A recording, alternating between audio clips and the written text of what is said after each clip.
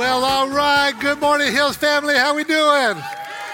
So good to see you guys on this Labor Day weekend. And for all of you who are watching online, we're grateful that you are here joining us. Maybe you're joining us from another place that's not as hot as Central California right there. Speaking of that, our family up in Nevada, we're so glad that you're joining us. Thankfully, you're probably thanking God that you're not in the Central Valley right now, but it's hot. And all our other campuses that are meeting around. We got Old Town. Where are you at, Old Town? So good to be with you guys last week. And then ultimately, we got our Tulare Street campus. Hello.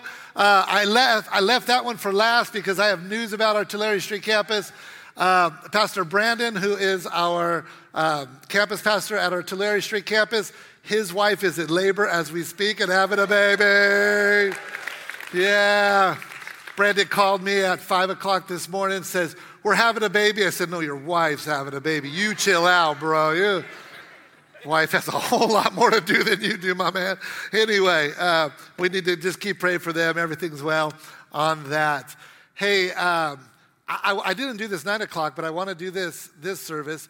I just want to say how proud I am to be not only just a pastor at Clovis Hills, but to be part of the family at Clovis Hills. Did you hear the announcement about all the care ministries that we have at Clovis Hills, where we're just taking people right where they're at and pointing them to Jesus and just caring for people, loving on people? I'm so proud that we have a church like that, aren't you guys? So kudos. And if you're at any of our campuses, we heard an announcement about our care ministry and that just classes that all of you guys could be involved in, that any hurts, habits, hang-ups, or just anything that you might go in through crisis-wise, Clovis Hills, the Hills family is there for you guys as well. So I'm just so proud of that. I just wanted to throw that out there. Hey, we're going to continue on in the book of Acts. So if you have a Bible, an iPad, an iPhone, however you access the Word of God, I want you to meet me in Acts chapter 11.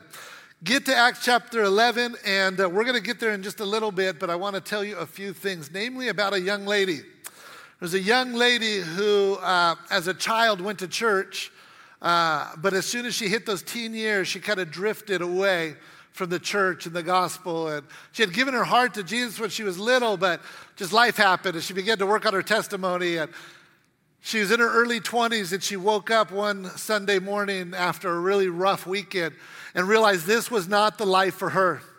Something had to change in her life. She needed to get back to that God that she knew when she was just a kid. And so she decided to get up and go to church. There was a little old church just right down the street from her house.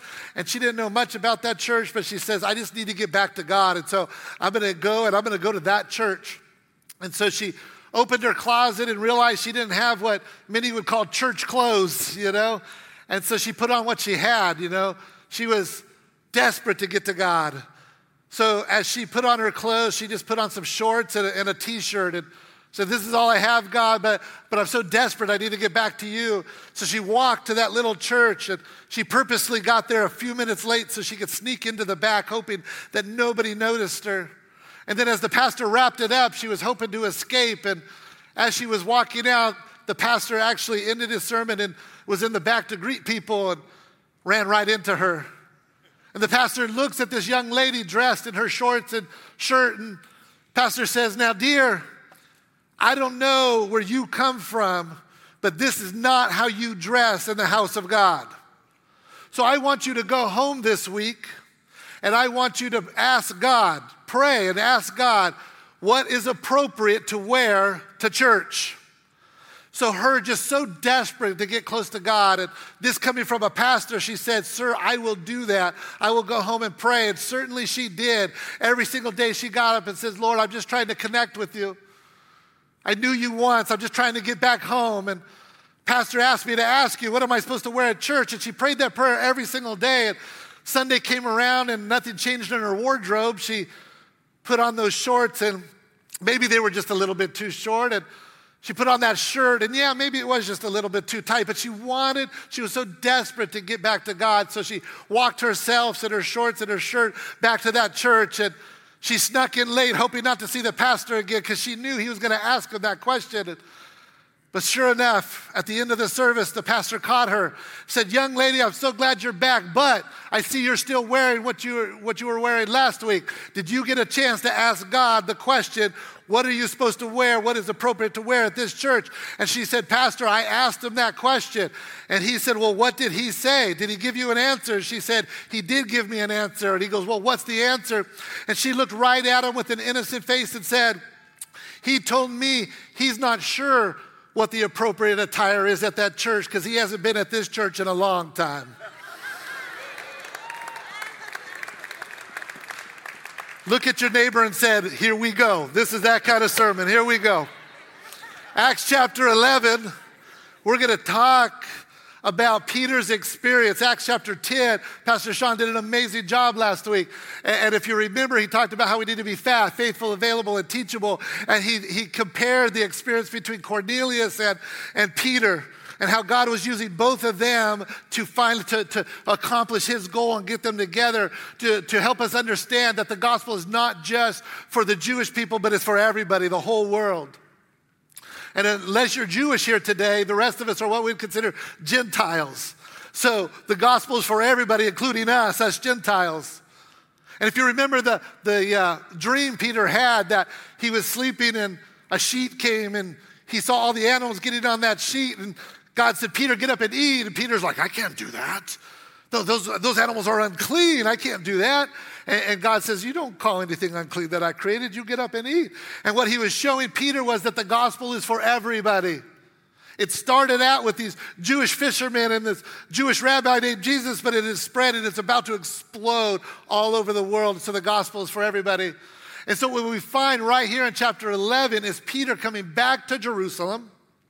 And when he comes back to Jerusalem, he finds a group of Jewish believers antagonistic towards him and what he did up in Antioch with non-Jewish people. And in fact, before I read the main passage, I want to just show you this verse here. Put it up on the screen.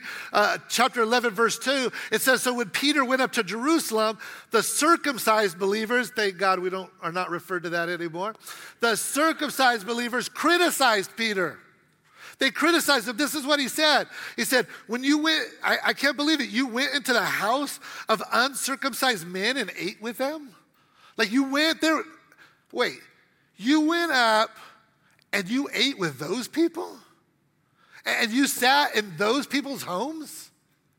And you loved on those people and you talked with those people? Like, you don't understand. We're Jewish people. We don't do that. That's against our customs. That's against our religion.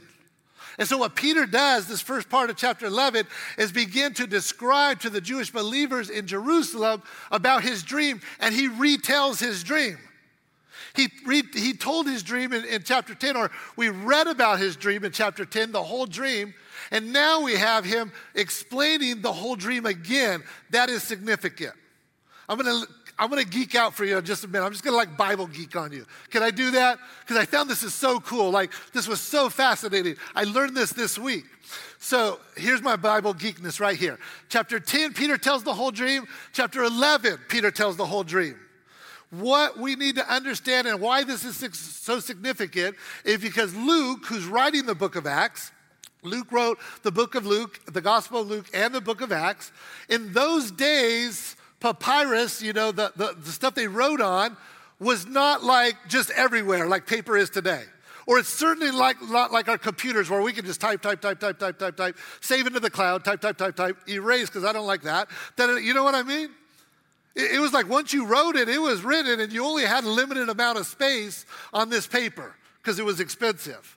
And yet, Luke, this is where my geekiness comes out, Luke took the time and, more importantly, the actual space on the paper, which was valuable, to retell this dream in its entirety twice.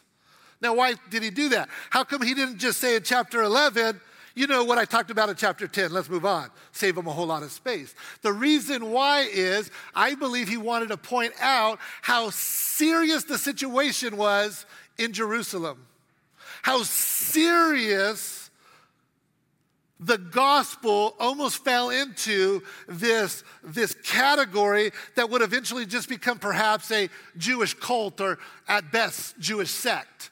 It was literally hanging in the balance. The gospel was out there. Only Jewish people had heard it. Only Jewish people were responding to it. And the Jews of the day were thinking, this is just for me. This is just for us. He's our Messiah. It's not for the whole world. And you don't understand it. I think Luke wanted us to understand how important Peter's dream was. How important it was for us to understand that the gospel is for everybody. And it really was hanging in the balance. Peter could have went home and said, you guys are right. And it would have just folded into a Jewish sect, another Jewish sect. And we would not be here today. But instead, God wanted us to understand that the gospel is for everybody, even those people. Even those people. And today I want to talk about that right after we read our passage, about the gospel and the depth of the grace that we encounter when we encounter Jesus. So if you are able to, join me in chapter 11, starting with verse 18, in honor of God's word, if you're able to stand as we read together, starting in verse 18.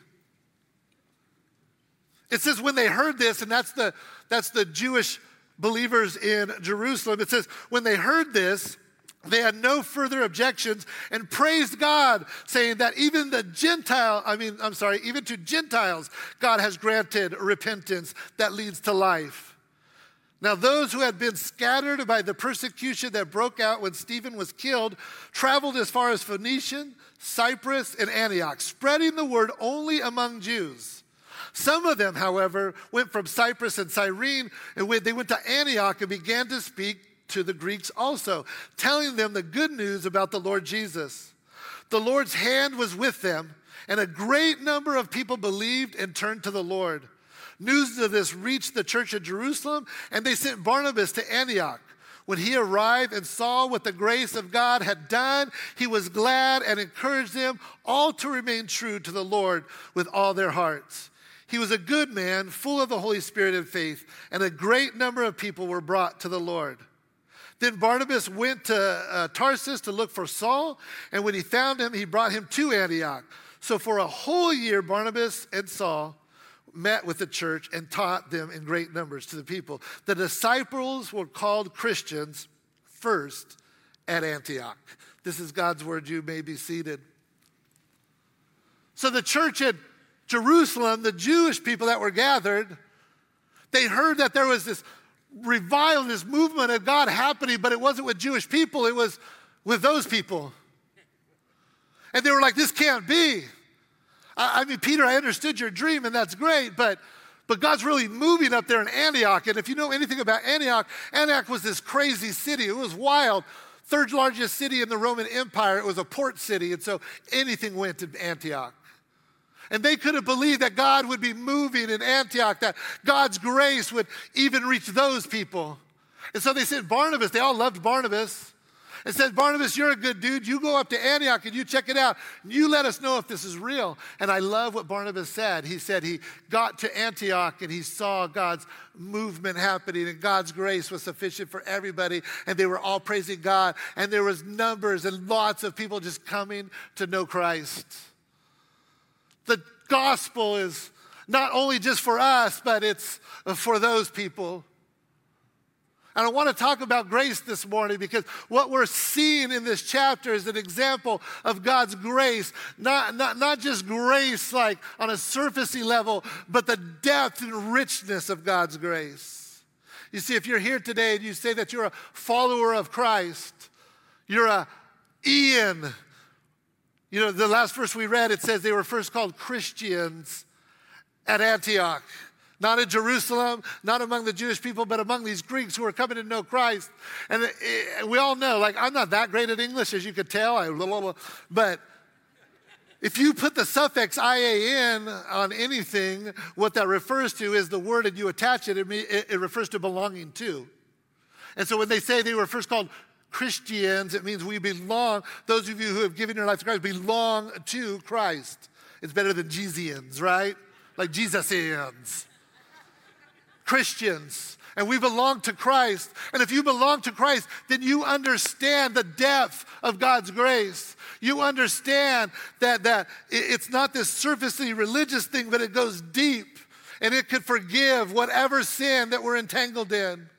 And God's ready to forgive any sin that we're entangled in. And there's no sin that's out of reach of the unconditional, unwavering love of God.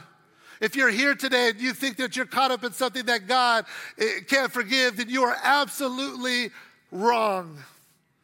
God's grace is bigger than that. And if you're here today and you're a follower of Christ, and you say to yourself or to others that I don't believe God can forgive those people, then you don't understand the depth of God's grace. He can forgive anybody. He can forgive anyone. This is who God is, relentlessly chasing us because of his love and grace for us. I want to just talk to you real quick about two things. I got 2 points real quick about God's grace that I think if we could just remember these, it'll help us be Ians, Christ followers, and help us share this gospel message, this transforming gospel message to the rest of the world, even to those people. And that's the first one is this.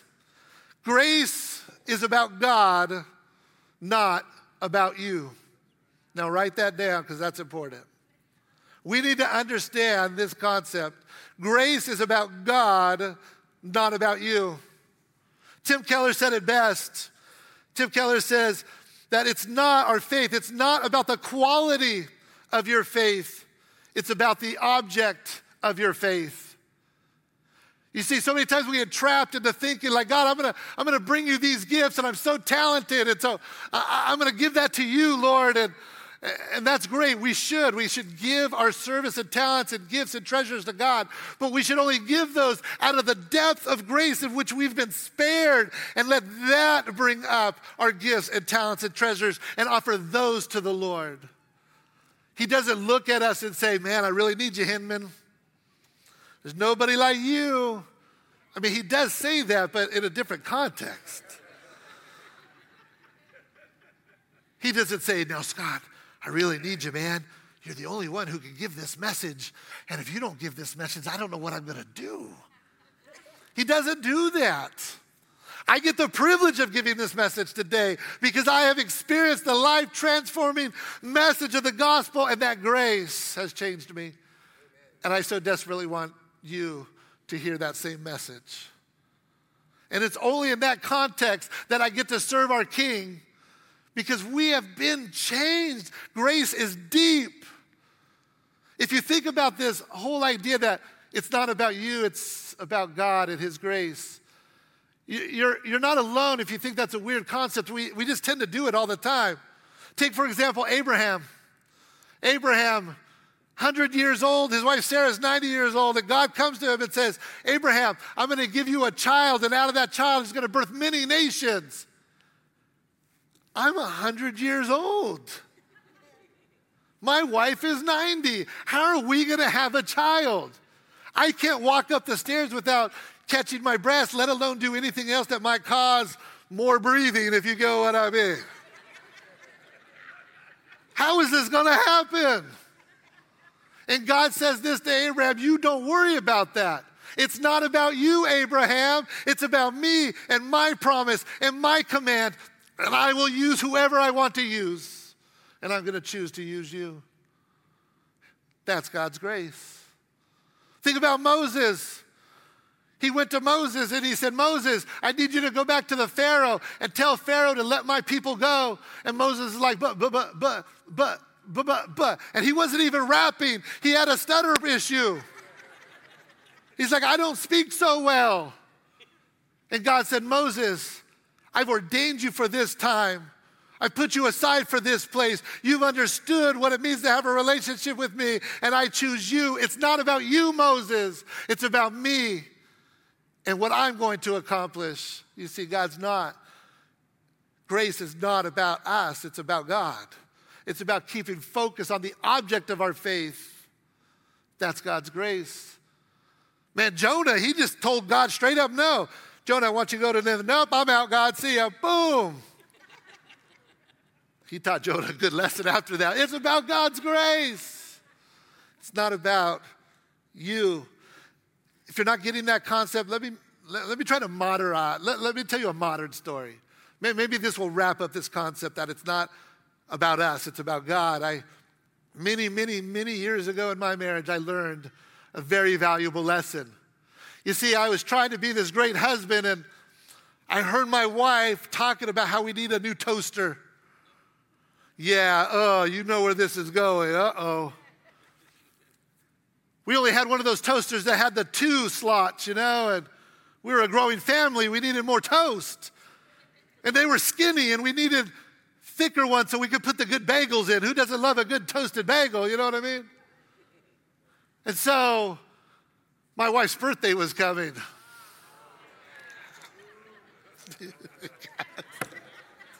I don't even have to say, you know where this is going. It goes real bad. I went to Walmart, which was my second worst decision that I made that morning. And I bought this nice red toaster, 4 slots wide to put those bagels in. I went home and I wrapped it. Beautiful gift. Put it at my wife's feet and said, "Happy birthday, honey." And she was like, "You got me a gift." I said, "I got you a gift." And she unwrapped it. And as she unwrapped it, she saw it was a toaster. And she said, "Oh, a toaster." Gentlemen, if you don't already know. Young men, the moment your lady says "oh" in front of any statement, you know she doesn't like it. I'm just saying. She says, "Oh, a toaster."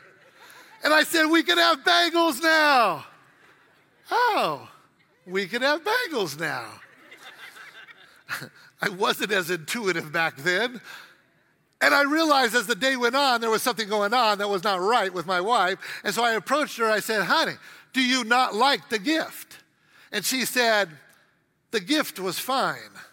We needed a toaster." And I'm like, "What's the problem then?" I was very young. This was bad. She said, "We needed a toaster, but I wanted something. And I was hoping that you would give me what I wanted, not what I needed." Oh. And all she wanted was a plant. I could have went down to Lowe's, spent less than a toaster on this plant. I could have won.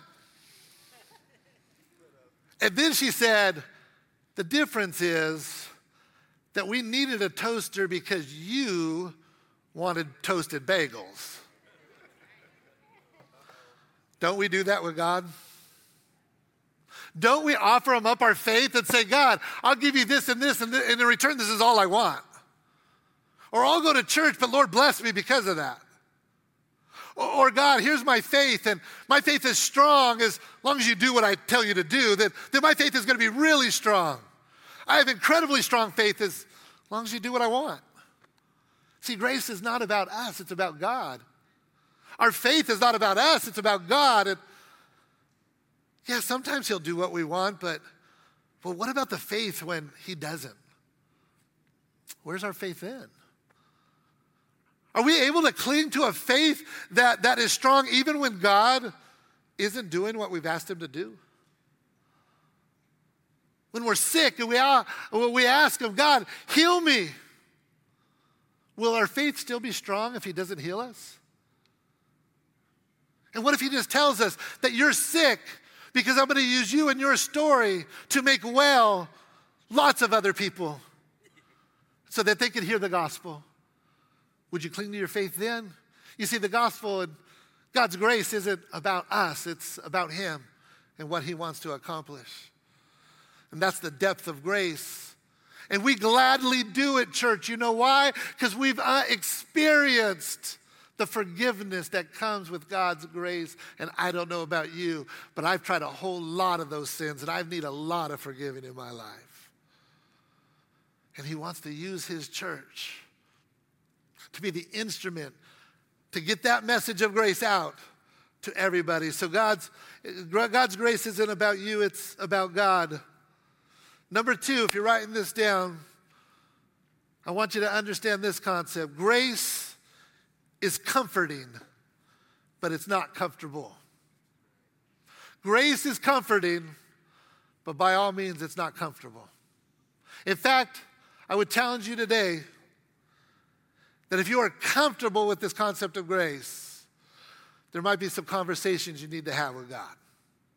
See, there's two things that the Holy Spirit does. In Acts chapter 1, we remember that Jesus left and the Holy Spirit came. And so if you are Christians today, you are followers of Jesus, then you have the Holy Spirit dwelling in you, living in you. And the Holy Spirit does a couple of things. One of the things the Holy Spirit does is comfort you. When you need comfort, if you're going through some trials and tribulations, if you've got some pain, the Holy Spirit will come and comfort you. But the Holy Spirit will not leave you where you are at. He not only comforts, he convicts. And that's the role of the Holy Spirit. And as we are trying to grow closer to the heart of God, as we are trying to have this relationship with God, the Holy Spirit's job is to convict us when we get off the path. The Holy Spirit's job is to say, hey, this is not edifying to God. This, in fact, has distracted you from a relationship with God. Will you get back on track? And it's that still small voice in our heart that continues to lead us in that journey. You see, grace does not demand that we give all these things to God. We do that because we've experienced God's grace. We give all of this to God. We understand because we've experienced God's grace that all of it's his anyway. And that really all he wants is our heart. That's all he wants. He wants a relationship with us, the God of the universe, extending his grace. You see, every other religion in the world will say that you have to be good enough, that you have to work harder, that you have to do X, Y, and Z. You have to have the checklist, and then maybe you'll be able to reach God or get close to it. But Christianity, us Christians, Jesus is the only one who said, forget that, you can't get to us. You can't get to God, so we're going to come down to you. And he sent his son to die on a cross. He knew there was nothing that we could do to get to him, so he came to us. Isn't that good news? That's God's grace. And that while it's great that we get God's comfort through the Holy Spirit, we cannot neglect that voice that corrects us. It's called conviction. And we are trying every day to get closer to the heart of God. And we do get entangled with sin sometimes. I understand that. But God's grace is bigger than any struggle or sin that you're going through. And he just says, I forgive you. I forgive you. I forgive you. Just come closer. I forgive you. Just come closer. And that's the conviction of God, and we cannot ignore that voice. There's some of you in this room right now. You're like, Pastor, you have no idea what I even did last night. You have no idea the sin I'm struggling with. There's no way God can forgive me. And I'm telling you right now, you are wrong. You are wrong. There is no sin that God cannot forgive, and he's just calling you closer to his heart. And even in our struggles and pains, it's okay. It's not about us anyway. It's about God and growing closer to his heart. That's God's grace. So today, you may be uncomfortable, but that's okay, because God's doing a work in you. Look what it says in Acts chapter 11, verses 22 and 23. This is what Barnabas witnessed in the church in Antioch with the Greeks. He says, news of this reached the church in Jerusalem, and they sent Barnabas to Antioch. When he arrived and saw what the grace of God had done, he was glad and encouraged them all to remain true to the Lord with all their hearts. And that's the same message for us today. When I was going over this passage, something struck me. And I didn't know if I wanted to share it, but I think I ought to share it because I think it might speak to somebody today. It certainly spoke to me. You know, I talked about the church in balance, like it was hanging in the balance. There was a point where that early group of believers could have just folded into a Jewish sect, but God said, no, the gospel's for everybody. And as I was reading that, I was like, wow, how tough that must have been to stand up to those Jewish believers and say, no, you don't understand the depth of my God's grace. It's so deep that it's for everybody. There's no such thing in God's kingdom. There's no such thing in God's vocabulary as those people. There's no such thing. If you are a believer today and you think that God can't reach those people, I hate to say it, but let's do a heart check. You're wrong. The gospel's for everybody. No matter the depth of a sin, it doesn't matter. That's how deep God's love is. And so I began to think how hard it must have been in the early church to convince the Jewish believers. And then I had this overwhelming thought, and guys, I'm not trying to step on anybody's toes. I'm not trying to make a political statement. And if this angers you, just talk about it to God. But I had this overwhelming thought that I'm not sure the church in America is much further past where the early Jewish believers were. We have this thing called nationalism. That it seems like the church in America is just falling in line with this thing called nationalism, and they equate country and God as the same. And I know I'm stepping on some people's toes today, but I think it's just, we need to at least examine it and talk about it in your small groups. Because as a Christian, a follower of Jesus, God commands us, and it's out of his great depth and grace that we have been saved, that bubbles up in us, that we put nothing besides God. We put nothing above him. We don't even put him on the same level as God. And that includes the love for our country. And we are so close to just having Christianity in America fold into this thing, as opposed to being a movement of God that could literally sweep through our land and change the landscape. You want to change the culture of our country? Share the grace of God with them. It's the only thing that will change. So church, I challenge you this morning. I know the wrap-up music's here. I get it. I'm moving on. But I want to challenge you. We have been saved by this wonderful thing, God's grace, God's unmerited favor towards us. We don't earn it, we don't deserve it like we sing in the song, but God gives it anyway, and we've been transformed by it. So today, if you're here and you've never experienced that grace, God's unmerited favor, his unconditional love for us, today is the day of salvation for you. Today is the day. You're not here by accident. You didn't just come to hear this strange-looking dude, on the stage and then just go to lunch afterwards. No, you had a divine appointment. And what you are feeling right now is God's Holy Spirit convicting you, saying, come home. It's time to come home. The Bible calls that salvation. The Bible calls it that we have a choice. We are sinners separated from God, but God sent his son to die on a cross for us. And through the shedding of blood, we can have relationship with God through his son. And the Bible says that to as many as received him, to those who believe in his name, to them he gave the right to become children of God. In fact, Revelation says that Jesus is standing at our heart's door and he's knocking. And if anybody opens the door, we'll let him in, and he'll come in and he will live with us, and we can have a relationship with us. You see, God wants your heart more than your talent. God wants your heart more than your finances. But once he grabs a hold of your heart, he loves you so much, he's not going to leave you where you're at. He wants you to grow in him and your hearts to become closer together in that relationship. He doesn't want a toaster. He wants you. And so if that's you today, you just invite him to come into your life. You ask him to forgive. Just pray a prayer like this, something like this, to say, Lord, I need you. I invite you to come into my life. Forgive me of my sin and make me the kind of person you want me to be. The Bible says that God will honor that, and he will come in, and that Holy Spirit will dwell in you. And you can begin that relationship with him today. Let's pray.